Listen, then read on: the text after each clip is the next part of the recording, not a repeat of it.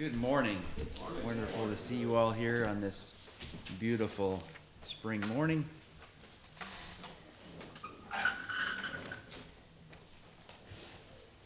Dear friends, now we are children of God, and what we will be has not yet been made known. But we know that when he appears, we shall be like him, for we shall see him as he is. 1 John 3:2. Pastor continuing his study on revival in the adult class, and you'll make a note there, coming studies in the confession. Evening study tonight at 6. Bring finger foods. Choir rehearsal tonight at 5. Is that going to happen, Jared? I don't think so. No choir rehearsal tonight. Men's Bible study Tuesday, 10 a.m. at the McLeods. Prayer meeting Wednesday at 7. See the note there on the baptismal heater. And also you saw the insert in the bulletin. It was in there for everybody, wasn't it? The directory insert. Okay, it was there. So fill that out and drop that in the offering box. Give them to George or drop them in the offering box. Okay, George is helping us be in charge of that, I guess. So to George or in the offering box, either one is fine. And if you want to help with the flowers for Joel's funeral, see that. All right, what have I forgotten or missed? Yes, ma'am. Marcy's not in here, but I think she's put like a box out there for donations, or did she give you something? She actually did. Thank you for the reminder. She said that there's a list on the helps board regarding items needed for the auction. So they're going to do a gift basket for the auction, and you can see the list of items needed, and that's on the helps board and then out in the foyer. So thank you, Sheila. Our scripture for meditation this morning is a responsive reading, and that's 806 in Trinity.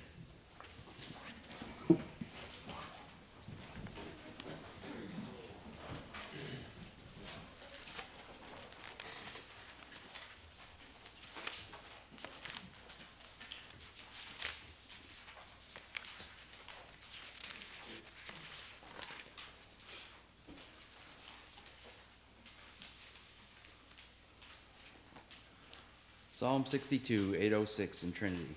Stand with me, please.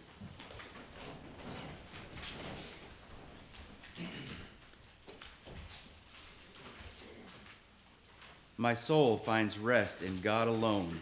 My salvation comes from him. He alone is my rock and my salvation. He is my fortress. I will never shake. How long will you assault a man? Would all of you throw him down, this leaning wall, this tottering fence? They fully intend to topple him from his lofty place. They take delight in lies. With their mouths they bless, but in their hearts they curse. Find rest, O my soul, in God alone. My hope comes from him. He alone is my rock and my salvation. He is my fortress. I will not be shaken. My salvation and my honor depend on God. He is my mighty rock, my refuge. Trust in him at all times, O people.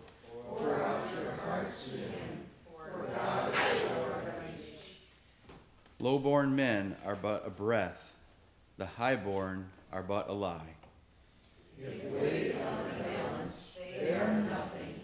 Together they are only a breath. Do not trust in exhortation or take pride in stolen goods. Though your riches increase, do not set your heart on them. One thing God has spoken, two things I have heard, that you, O God, are strong, and that you, O Lord, are loving. Surely you will reward each person according to what he has done. Ask that God would bless his word. Ed, would you open it for us this morning in prayer? Thank you, dear Lord, that you are our fortress and our salvation. Thank you for your word, and that your word is our Lord Jesus.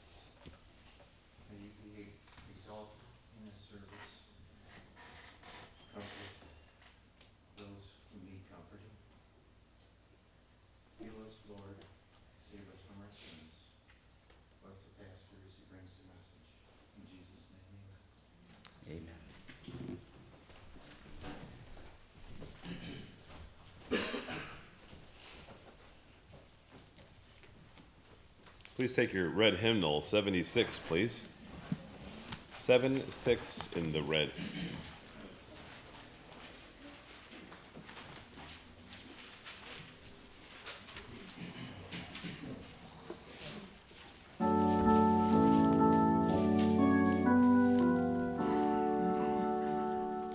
Praise my soul, the King of heaven. To his feet your tribute bring. Ransomed, healed, restored, forgiven. Who like me his praise should sing? Praise him, praise him, praise him, praise him. Praise the everlasting King. Praise him for his grace and favor to our fathers in distress. Praise him still the same forever, slow to judge and swift to bless. Praise him, praise him, praise him, praise him, glorious in his faithfulness. Father, like he tends and spares us, well our feeble frame he knows. In his hands he gently bears us, rescues us from all our foes. Praise him, praise him, praise him, praise him, widely as his mercy goes. Frail as summer's flowery flourish, blows the wind and it is gone. But while mortals rise and perish, God endures unchanging on. Praise him, praise him, praise him, praise him, praise the high eternal one.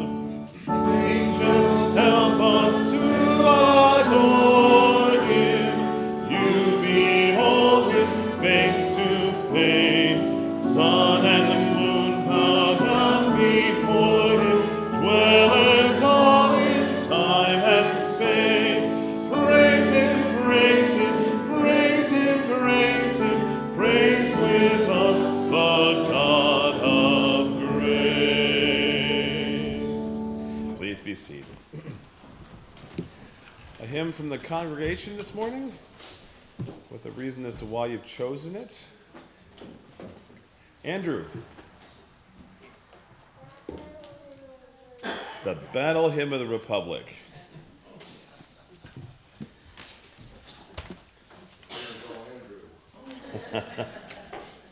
Is there a reason you chose the hymn for us this morning, Andrew?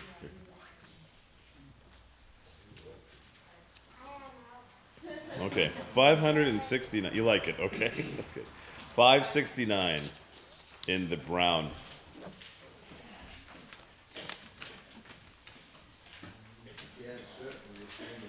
Yeah, go ahead and stand up.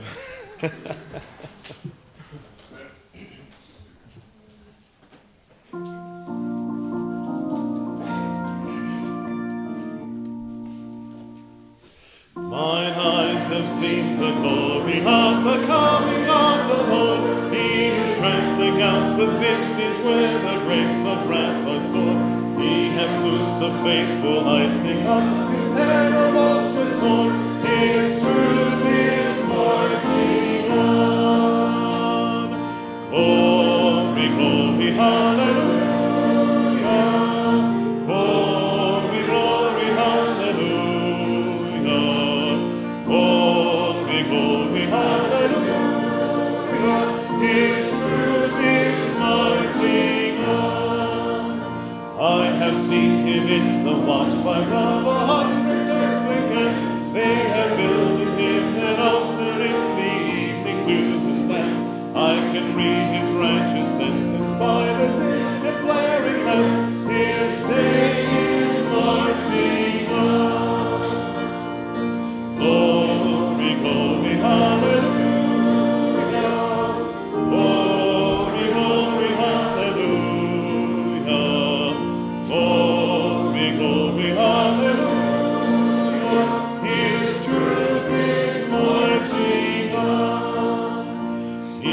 sounded forth the trumpet, then shall every song retreat. He is sifting out the hearts of men before his judgment seat. Oh, be swift, my soul, to answer him. Be jubilant, my feet. Our God is marching on. Glory, glory, hallelujah. Glory, glory, hallelujah. Glory, glory, hallelujah. His truth is marching on. In the beauty of the lilies, Christ was born across the sea, with the glory in his bosom that transfigures you and me. As he died to make men holy, let us live to make men free, while God is marching on. Glory, glory, hallelujah. Glory, glory, hallelujah. Glory, glory, hallelujah. His truth is marching on. Might as well stay standing because our next thing is our scripture reading.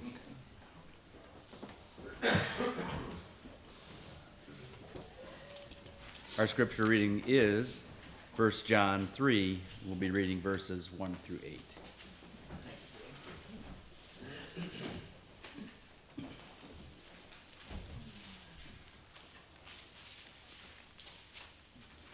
First John 3, verse 1. How great is the love the Father has lavished on us, that we should be called children of God. And that is what we are. The reason the world does not know us is that it did not know him. Dear friends, now we are children of God, and what we will be has not yet been made known. But we will know that when he appears, we shall be like him, for we shall see him as he is. Everyone who has this hope in him purifies himself, just as he is pure. Everyone who sins breaks the law. In fact, sin is lawlessness. But you know that he has appeared so that he might take away our sins, and in him is no sin. No one who lives in him keeps on sinning. No one who continues to sin has either seen him or known him. Dear children, do not let anyone lead you astray.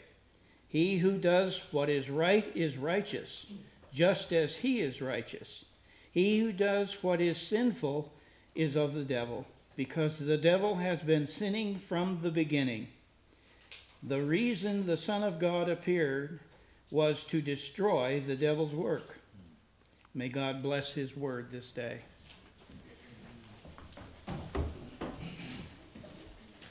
358. 358 in the brown.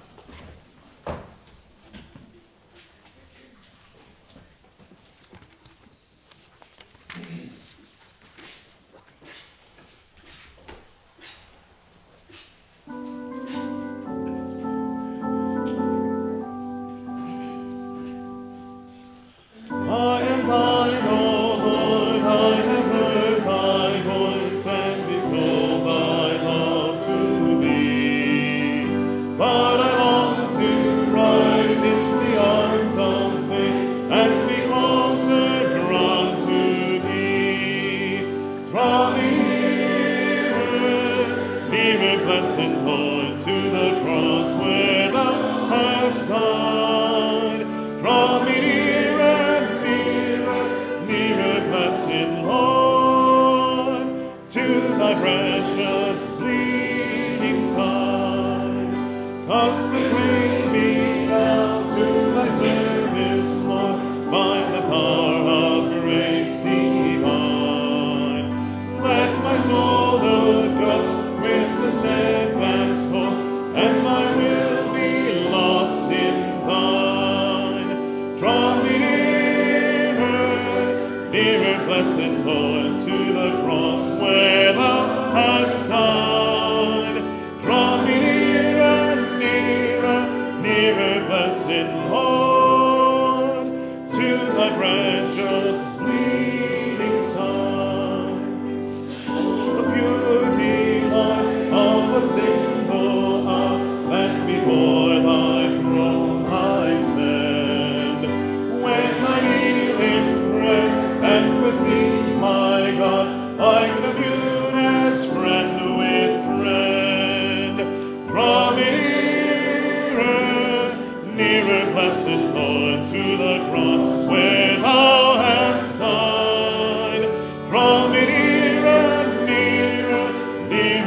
blessed Lord, to thy precious fleeting Son. There are depths of love that I cannot know till I cross the narrow sea.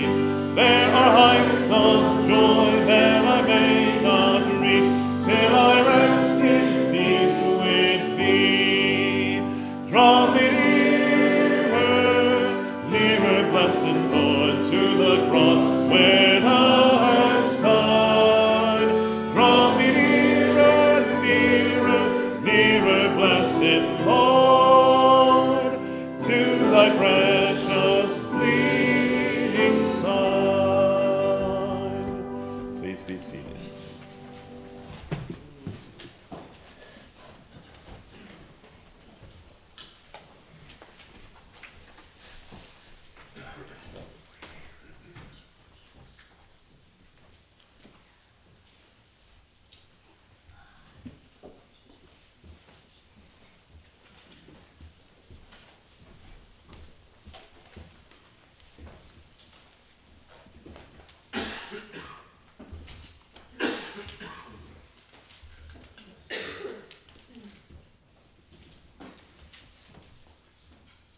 Our scripture text is 1 John chapter 3, as we begin this chapter.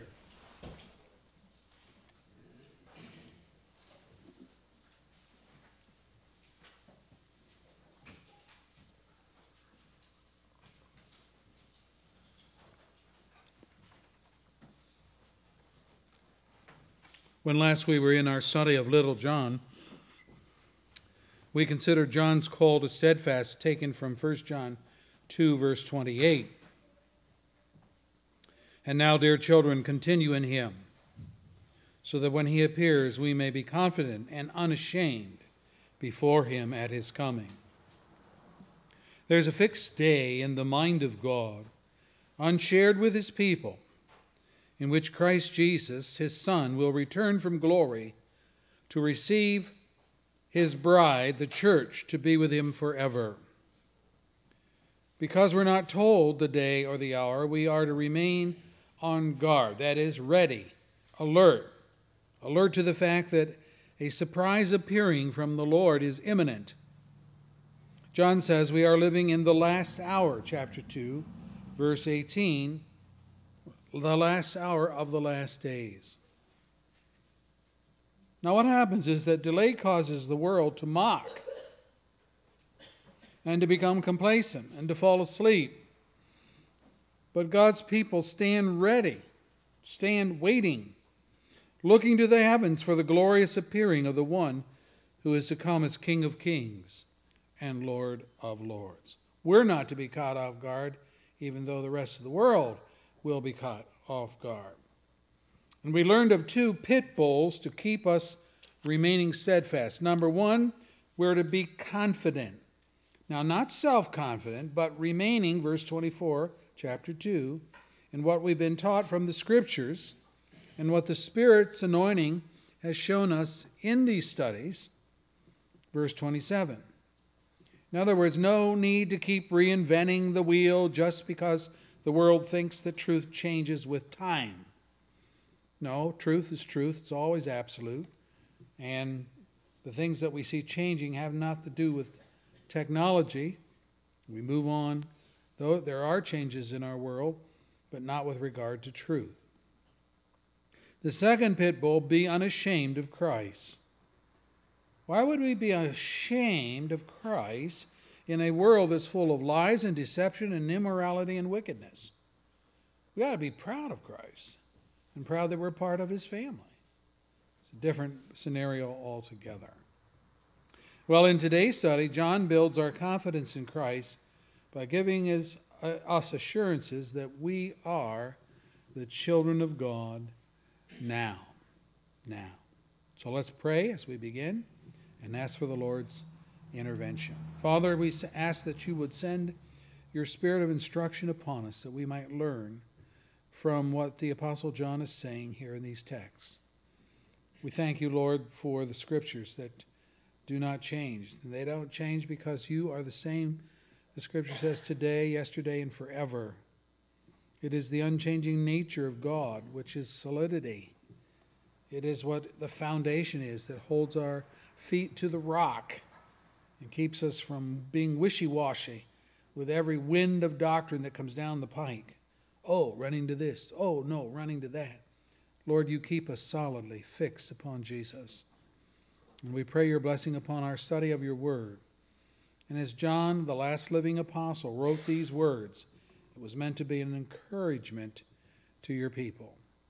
Please, Lord, be that encouragement to us today. In Jesus' name, amen. Our text today is 1 John chapter 3, and we're looking at the subject, being the children of God now.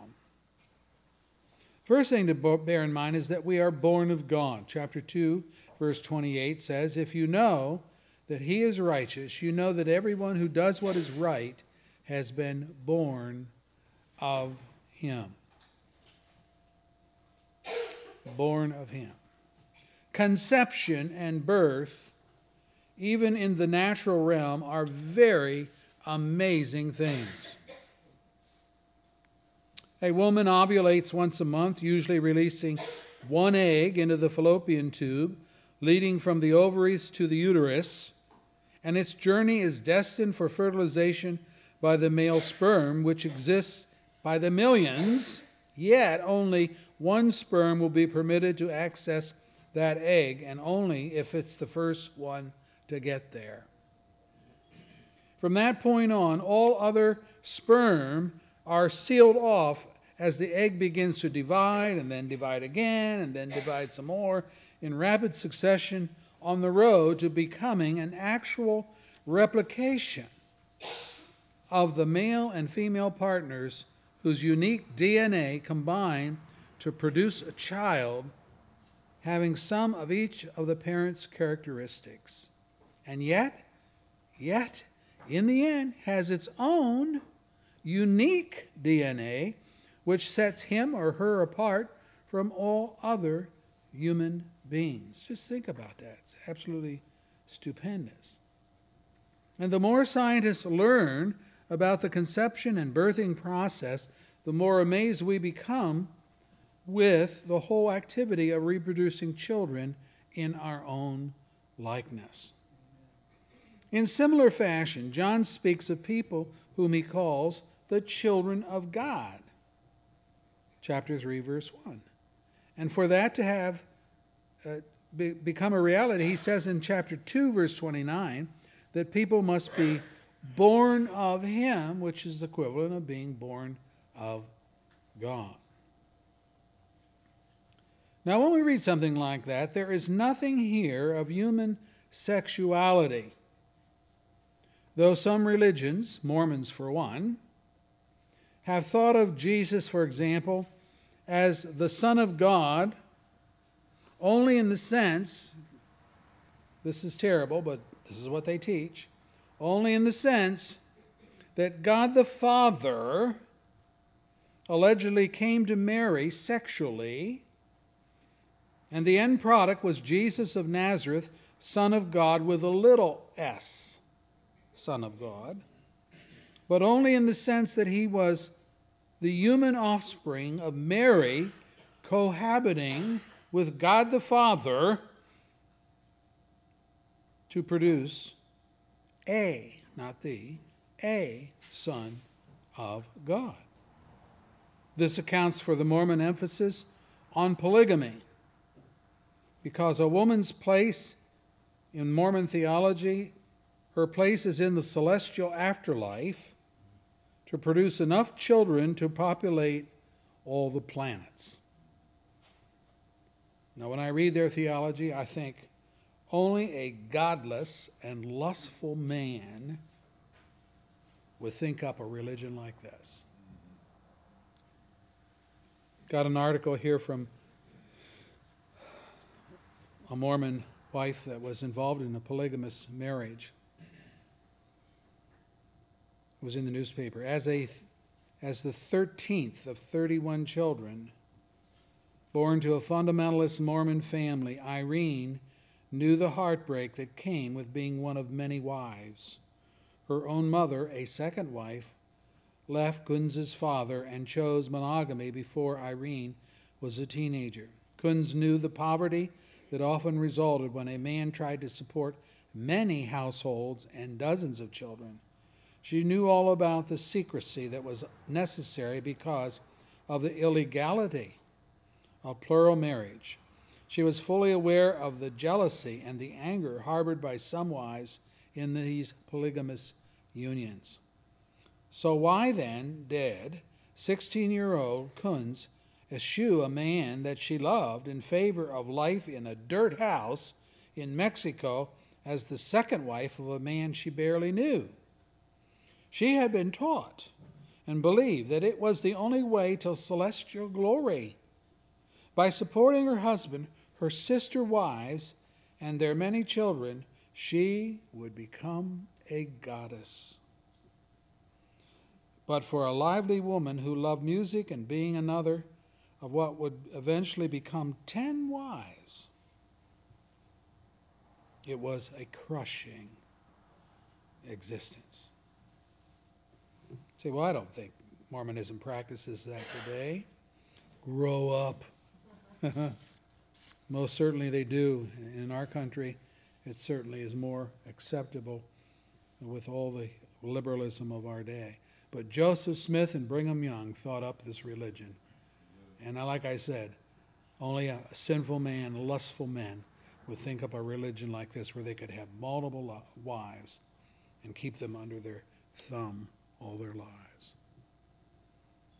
Now, John's use of the phrase, born of him, chapter 2, verse 29, children of God, chapter 3, verse 1, have nothing whatsoever to do with biological reproduction. The truth John is conveying simply borrows from man's knowledge of family, and it reads spiritual content into it. People begin physical life as babies that are born. Well, God's people begin spiritual life by being born into that life. Couples have babies which are identified as their children, and God has babes in him, Matthew 11, verse 25, in terms of their knowledge of him, whom he nonetheless owns as his children. Children of God, babes of God. Babes born into his family through a new life. Life evidence of the characteristics of God, hence God life. The Greek word is zoe, the God life that God gives. So, children of God indicates ownership by God. And it identifies those whom God considers to be his family. You know, sometimes at a family reunion, people who have not seen each other for a long time, they might say, those kids, whose are those kids that are dressed, in the white tops and the blue shorts? Oh, they are my children, Sally. Now, immediately, Sally is able to distinguish these children as belonging to the family of her friend, Sarah Matthews. And they are Matthew's children because they were produced by Sarah and her husband Frank, and they bear the marks of resemblance in physique and mannerisms. Of all the children there at the reunion, the three dressed in white tops and blue shorts are the Matthews children and no one else. You ask, well, what about adoption? Doesn't the Bible speak of believers as being adopted by God? The answer is yes, most definitely. Ephesians 1, verse 5, the classic text, he, that is God, predestined us to be adopted as his sons through Jesus Christ in accordance with his pleasure and will. And now we're getting confused. Which is it? Why does the Bible mix the terms? Born of God, adopted by God.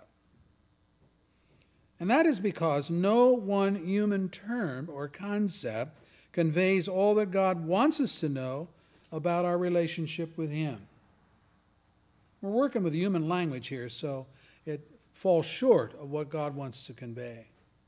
Birth, or being born of God, indicates new life, and life that is characterized by the very nature of God himself.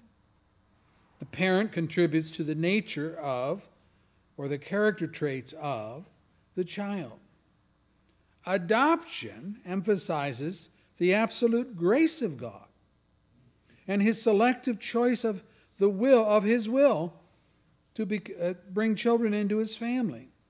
We have this in Ephesians 1:4. For he chose us in him before the creation of the world. In love, he predestined us to be adopted as his sons to the praise of his glorious grace. Now, birth, get me now, birth doesn't convey to us grace, nor does it convey to us choice. But adoption does, because not all available children are adopted by the same couple. No, they choose whom they wish to adopt, and they make that person a part of their family. So what does God want us to know? Well, he wants us to know that we were born into his family, and so we possess his nature, the ability to think and act righteously. Same in chapter 2, verse 29. Further, God wants us to know that we were adopted into his family, and so our relationship with God as our Father and with Jesus as our brother is on purpose. It's intentional. It's a matter of God's elective choice. God wants us to know that we are the children of God and belong to his family as distinct from all other families, and he wants us to know that he claims us and not just us claiming him. Sometimes it's going to take more than just one illustration to bring out the truths of Scripture. By the way, you have an example of this in the Old Testament. You know, on the Day of Atonement, the priest would sacrifice a particular goat or sheep, and that blood would be spilled and so forth. But then there was a second goat or sheep upon which the priest would confess the sins of all of his people, and they would turn that goat or sheep loose into the wilderness, and off it would go. You say, well, wait a minute, what's with the two? Well, you know, a dead goat or sheep that's been sacrificed and put on the altar cannot indicate or picture the walking away of our sin, our sins being taken into the desert wilderness to bug us no more. So they had two goats. One goat, redemption. The other goat, emancipation from our sins. And that's what you got going on here. One term or one concept is not good enough. Birth, born of God, you get his nature. Adopted by God means he chose you. He had his eye on you from all of eternity. Secondly, verse 1, the children of God are the loved of God. Verse 1, he calls it great love and lavished love of the Father. It's true that God has a general love or concern for all of humanity, which is demonstrated in his watch care and provision for people regardless of their relationship to him. For example, instructing his disciples on the subject of love, he said, love your enemies. Pray for those who persecute you. Well, why? That you may be sons of your Father in heaven. Well, how so? He causes his sun, S-U-N, to rise on the evil and the good. He sends rain on the righteous and the unrighteous. If you love those who love you, what reward will you get? Do not even pagans do that? Be perfect, therefore, as your heavenly Father is perfect. Matthew 5, verse 44 and following. So Jesus was teaching that God the Father does not just dispense his love to his friends and to his children, but also to those he counts as unrighteous, those he counts as enemies, as evil people. The world will shrivel up and die in a season if God did not sustain the population with sun and rain to produce edible crops. It's the same demonstration of love which Paul told the Roman believers. If your enemy is hungry, then feed him. And if he's thirsty, give him something to drink. Do not be overcome by evil, but overcome evil with good. Romans 12, verse 20 and following. But John speaks in our text of another kind of love God the Father demonstrates. Great love, yes, verse 1. Lavish love, verse 1. Lavished on us by calling us his children. A calling which so separates us from the rest of the world that the world does not know us, verse 1, the latter part, even as it did not know God. This is that elective love of adoption that I spoke of a moment ago. But it's responsible for why we're in the family of God. It is also that born again, born above love, of which Jesus spoke to Nicodemus, saying, no one can see the kingdom of God unless he or she is born again. Literally, John 3, verse 3 in the Greek, born from above, meaning that a birth that comes from God, from heaven, is so radical, it is so unique, that it sets a person apart from all other humanity, even from his or herself. He came to that which was his own, the Jewish people, but his own did not receive him. Yet, to all who received him, to those who believed in his name, he gave the right to become children of God, children born not of natural descent. When we think of natural descent, we think of great-great-grandparents, and then there's the great-grandparent, and then there's the grandparent, and then there's the parent, and right down to the child, a natural line of procreation. But John says, no, that's not how you got into the family of God. Not of natural descent, nor of a human decision or a husband's will, but born of God. John 1, verse 12. A spiritual birth which God alone produces and conveys to those to whom he gave the right to become the children of God. God does it. People believe it, and God's family grows. But how do we know that people truly believe in the name of Christ? You know the word name, when it talks about the name of Christ, it stands for his person.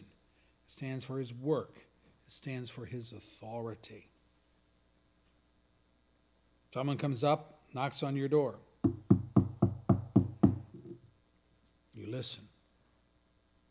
Who's there? Open up in the name of the law. That comes from the other side of the door. It's a sheriff's officer who represents Sheriff McKenna, the county sheriff, the judicial court of the state of Michigan. And it would be folly to ignore the officer, or worse, to treat him with disdain. Yeah, that tin badge doesn't scare me. Why don't you take a hike? Try that one. That wouldn't work. Well, Christ, the Prince of God and heir apparent to the Father's throne, has all authority behind him. To those who believe and submit to his authority, God gives the right to become the children of God. But might there be those who are charlatans, who are fakers, who are phonies, those who simply claim to be the children of God, but in whom the reality is missing? Jesus had a personal confrontation with this group in John chapter 8. Though the conversation started out rather mildly, to the Jews who had believed in him, they said they believed in him, who had believed in him, Jesus said, if you hold to my teaching, you are really my disciples. And then you will know the truth, and the truth will set you free. Gospel of John chapter 8. See, they claim to believe in Christ. So Jesus took them at their word, and he exhorted them, okay, all who are really my disciples will hold to my teaching, and my teaching is truth, and that truth will set you free.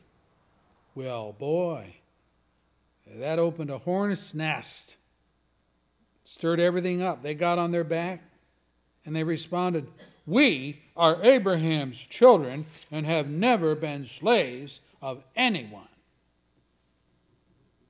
How can you say that we shall be set free? Jesus replied, I tell you the truth, that everyone who sins is a slave to sin. I know you are Abraham's descendants.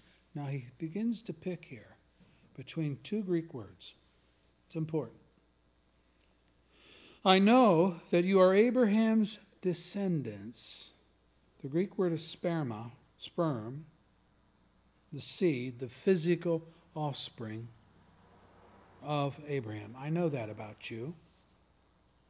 Yet you are trying to kill me because you have no room for my word or teaching in your hearts. If you were Abraham's children, tekna, another Greek word, different Greek word, that is, if you were of Abraham's nature,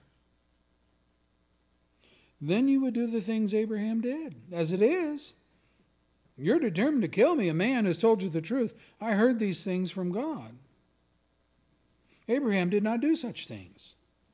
You're doing the things your own father does.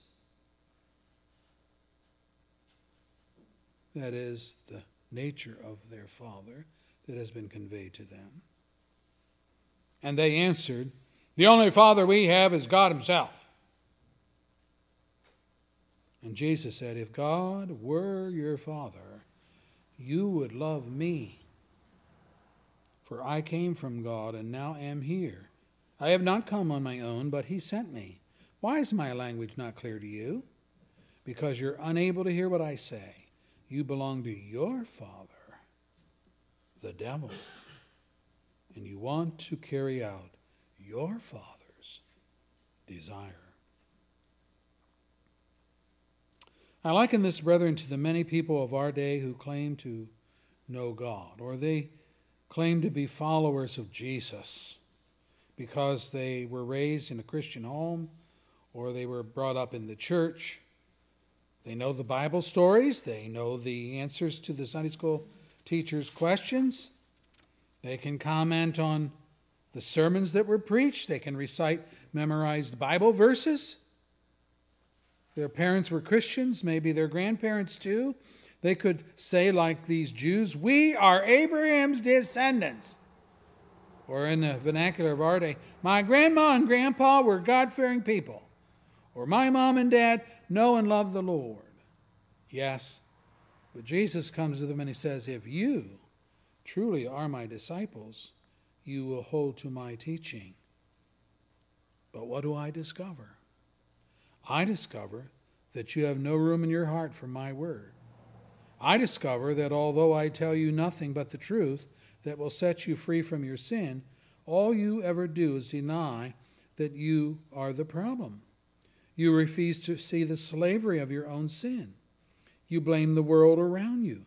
You blame your parents, your teachers, your ancestry, society. You constantly justify your own conduct and blame everyone else for your rotten behavior. I discover no love for me in your heart at all. I discover that you do not understand one word I say. I discover a deep-seated hatred for God, which can only be the work of the devil in your life. I discover, says Jesus, that while you claim to be God's and have him as your father, you are really a child of the devil and would kill me out of your life if you had the opportunity to do so. This your parents and your grandparents would never do. Brethren, the Bible says the Lord knows those who are his. In other words, he's not fooled by idle claims and God talk. And everyone who confesses the name of the Lord must turn away from wickedness. Flee the evil desires of youth and pursue righteousness, faith, love, and peace, along with those who call on the name of the Lord from a pure heart. 2 Timothy 2, verse 19 and following. The children of God are those upon whom God himself has lavished great love, which transforms people from devils to saints,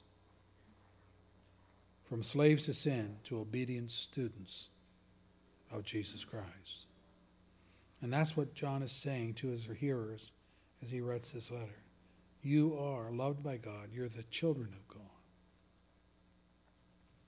At the same time, if this is possible, it makes us misfits of the world. Look at verse 1, the latter part of the verse. The reason the world does not know us is that it did not know him. Let me read that again. The reason the world does not know us is that it did not know him, referring to Christ. Have you ever felt like a round peg trying to fit into a square hole? I mean, you just don't fit. Or the expression we use is, I don't fit in anymore. Generally, we do not mean that we're out of touch with what is going on in society or in politics or in science or in philosophy or in the everyday mores of life. Christian people take time to be informed. We do read the newspaper. We do listen to the news on TV. We follow the political posturing in Washington. We know what Hollywood is producing in terms of films. We're not out of touch with the world, but rather we're out of sync with the world. The teeth in our gears do not mesh with the mainstream movement of modern thought and actions. We're not out in left field. We are opposed to left field. We stand for God.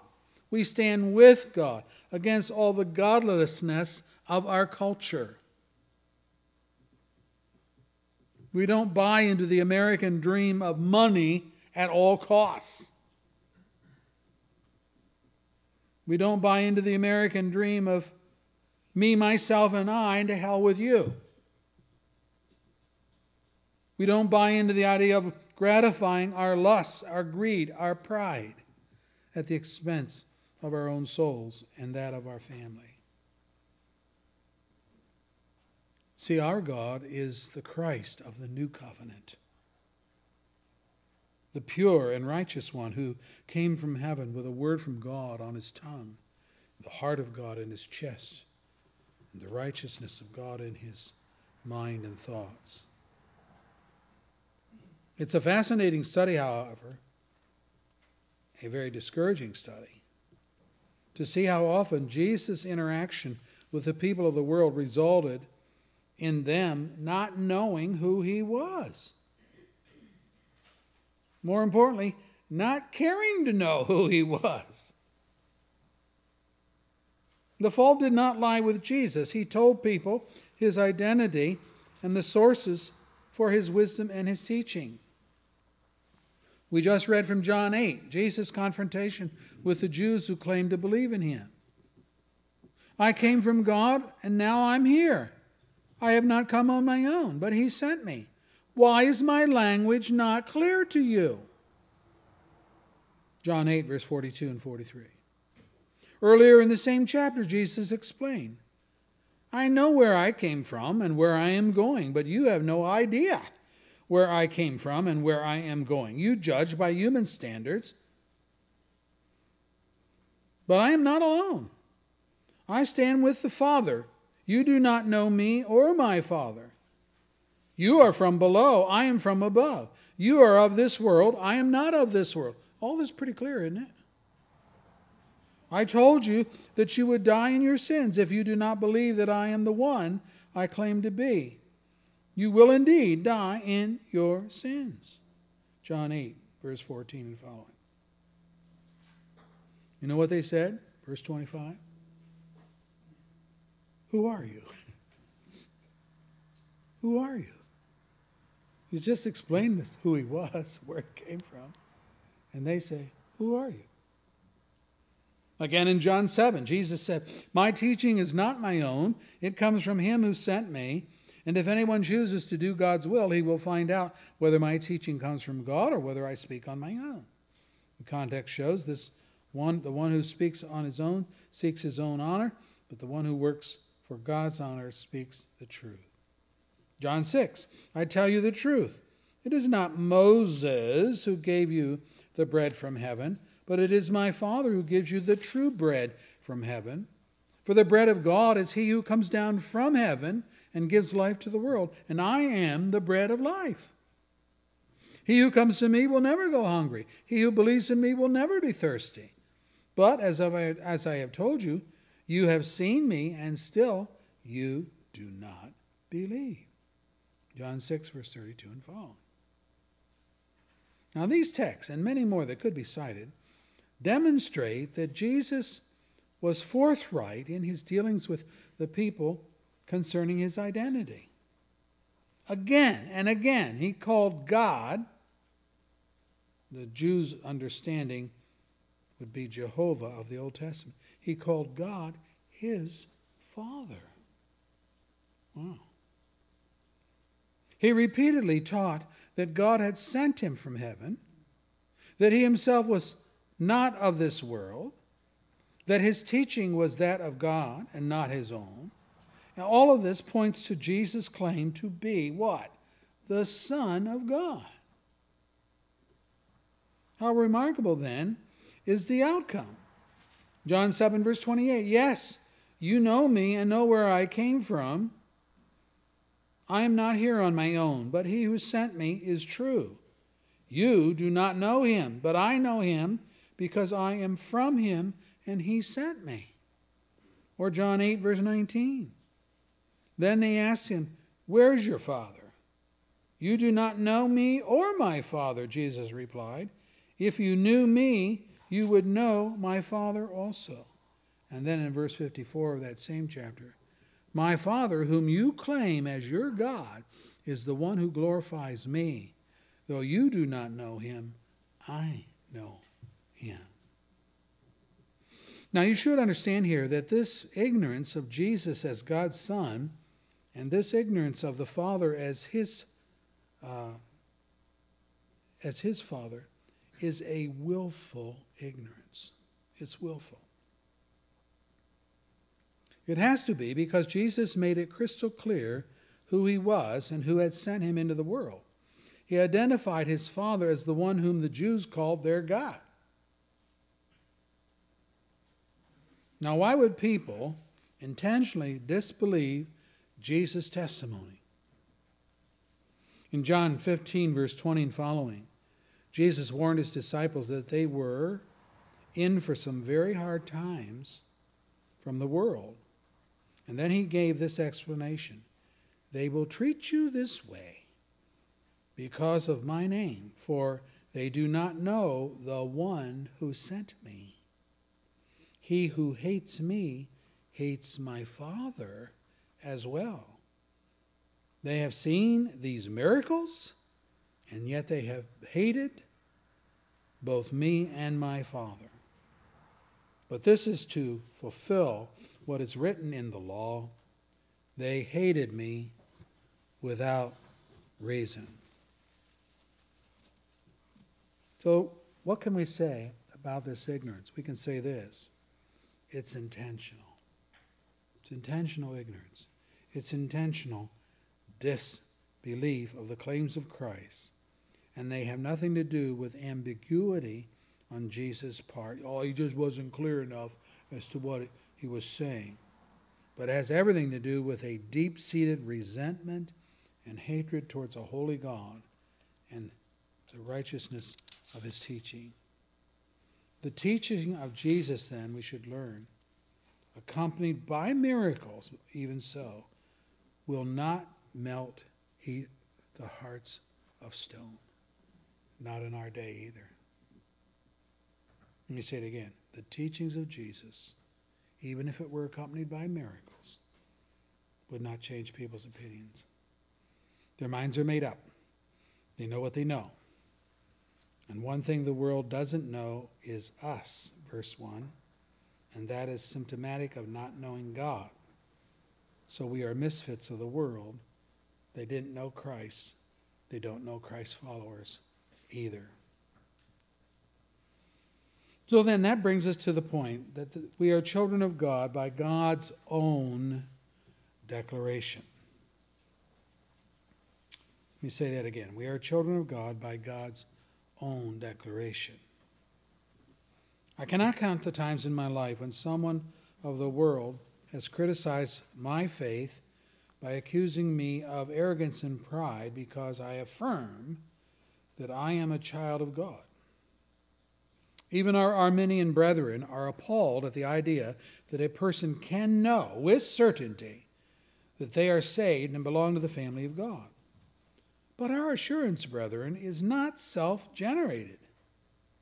No, we have God's word on it. 2 times in this text, by the way, verse 1, says that God has lavished his love on us by calling us the children of God. And that is what we are. This is the Apostle John writing the testimony of God concerning his people. And he says that it is God who calls us his children, and that is what we are. End of discussion. Say, well, you shouldn't say yourself a child of God. Well, I'm not saying that, except that I'm just repeating what God has said. Now, just because the world doesn't know who we are is no reason for us to deny our relationship with God the Father as members of his family. You see, it's the same problem Jesus faced, isn't it? They didn't know who he was. They chose not to believe him. They choose not to believe us. Yet Jesus did not back down, but affirmed, though you do not know him, I know him. And if I said I did not know him, I would be a liar like you, says Jesus. But I do know him, and I keep his word, John 8, verse 58.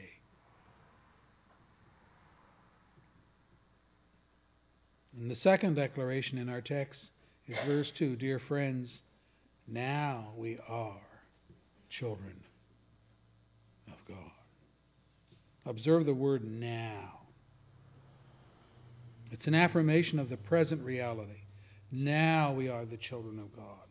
Now, not later. Now, not after we die. Now, not in the resurrection to come.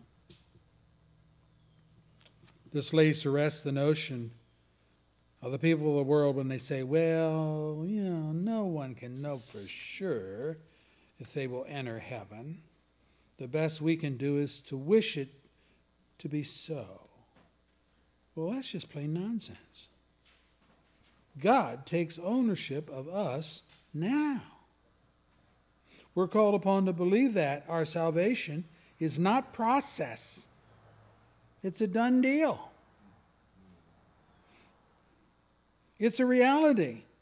And it's not based on how blue you feel today or how elated you will feel tomorrow. It is not based on whether you have the support of your pagan's neighbor's opinion. What do they know?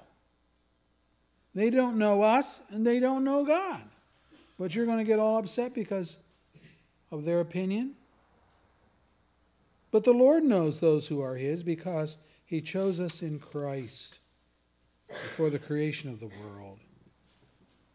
And he predestined our adoption into his family by grace through faith, which he himself gives to us. And it is that grace that draws us irresistibly to believe in the Jesus that the world rejects and maligns. We with Paul, then, are not ashamed because we know whom we have believed and are convinced that he's able to guard that we have entrusted to him for that day. What's that? Our very souls. 2 Timothy 2, verse 12. So, the epistle of 1 John has been rightly called the epistle of assurance. It's written to believers to say, you should know some things about yourself right now. Salvation is in process. It is not process. You're not becoming saved through the years. You are saved right now. You're not becoming the children of God as you do this, do that, and so forth. You're not moving up the ladder closer and closer towards becoming part of the celestial city. No, you're that right now. You're a child of God. And Jesus gets all the glory, not you. Not you. Our Father, we thank you for your word and praise you for it. We ask your blessing upon our souls that are groggy and tired and weary. In the world, they don't know us. They didn't know you either. They didn't know your spiritual connection to God the Father, and they don't know our spiritual connection to you as our spiritual brother and to God, whom you have said in the Scripture we are rightly able to call Abba, meaning Father.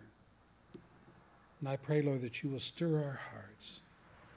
Grant us that faith we don't have, the repentance we don't have, that we might come to know the power of saving grace.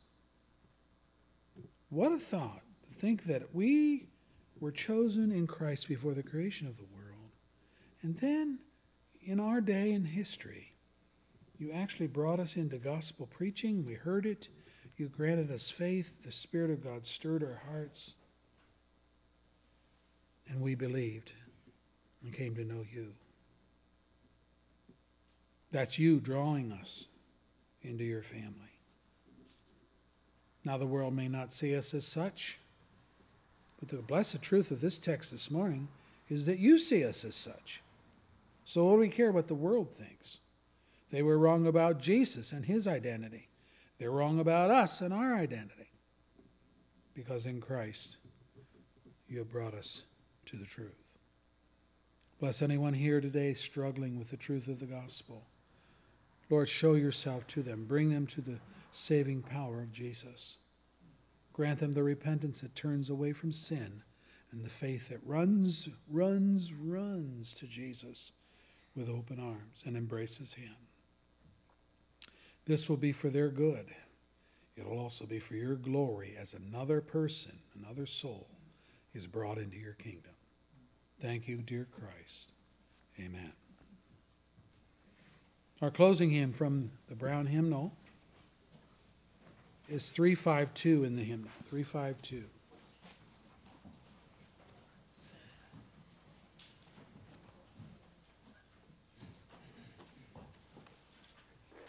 Let's stand together. Great hymn, Child of the King. 352 in the Brown hymnal.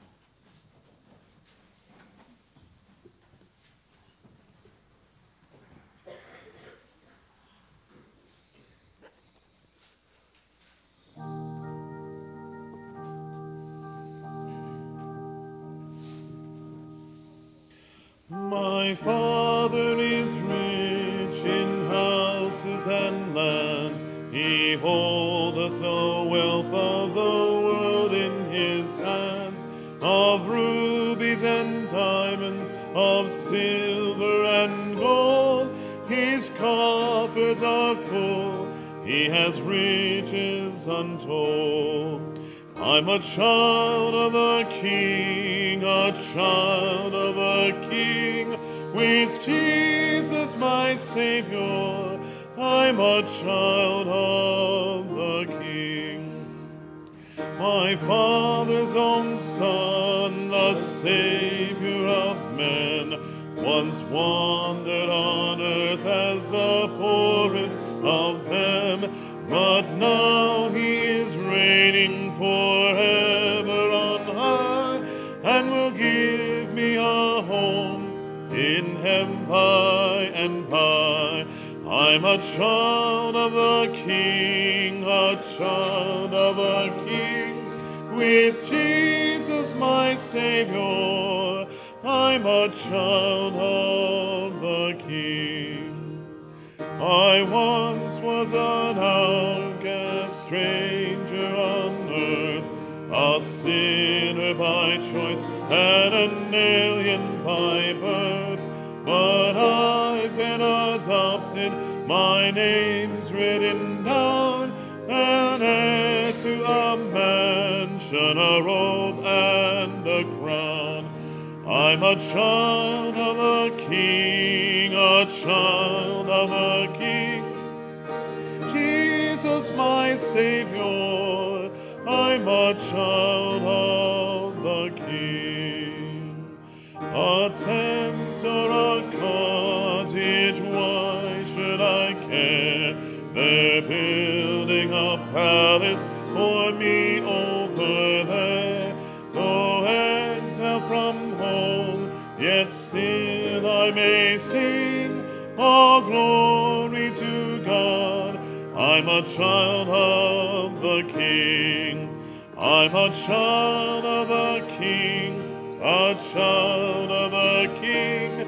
With Jesus my Savior, I'm a child of the King.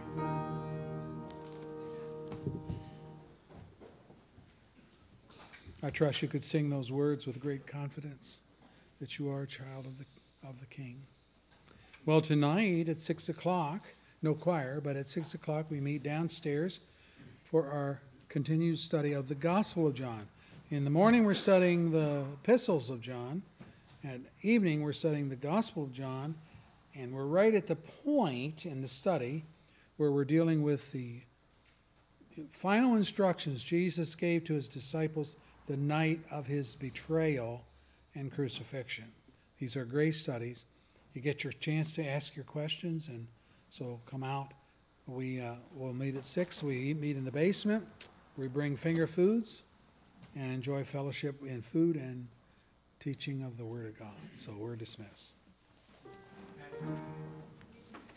Yeah. Laura just mentioned that next Sunday night is supposed to be music night. Is that true? That is true. Okay. So that's not in the bulletin. Get that out among your friends. We meet right here in the auditorium.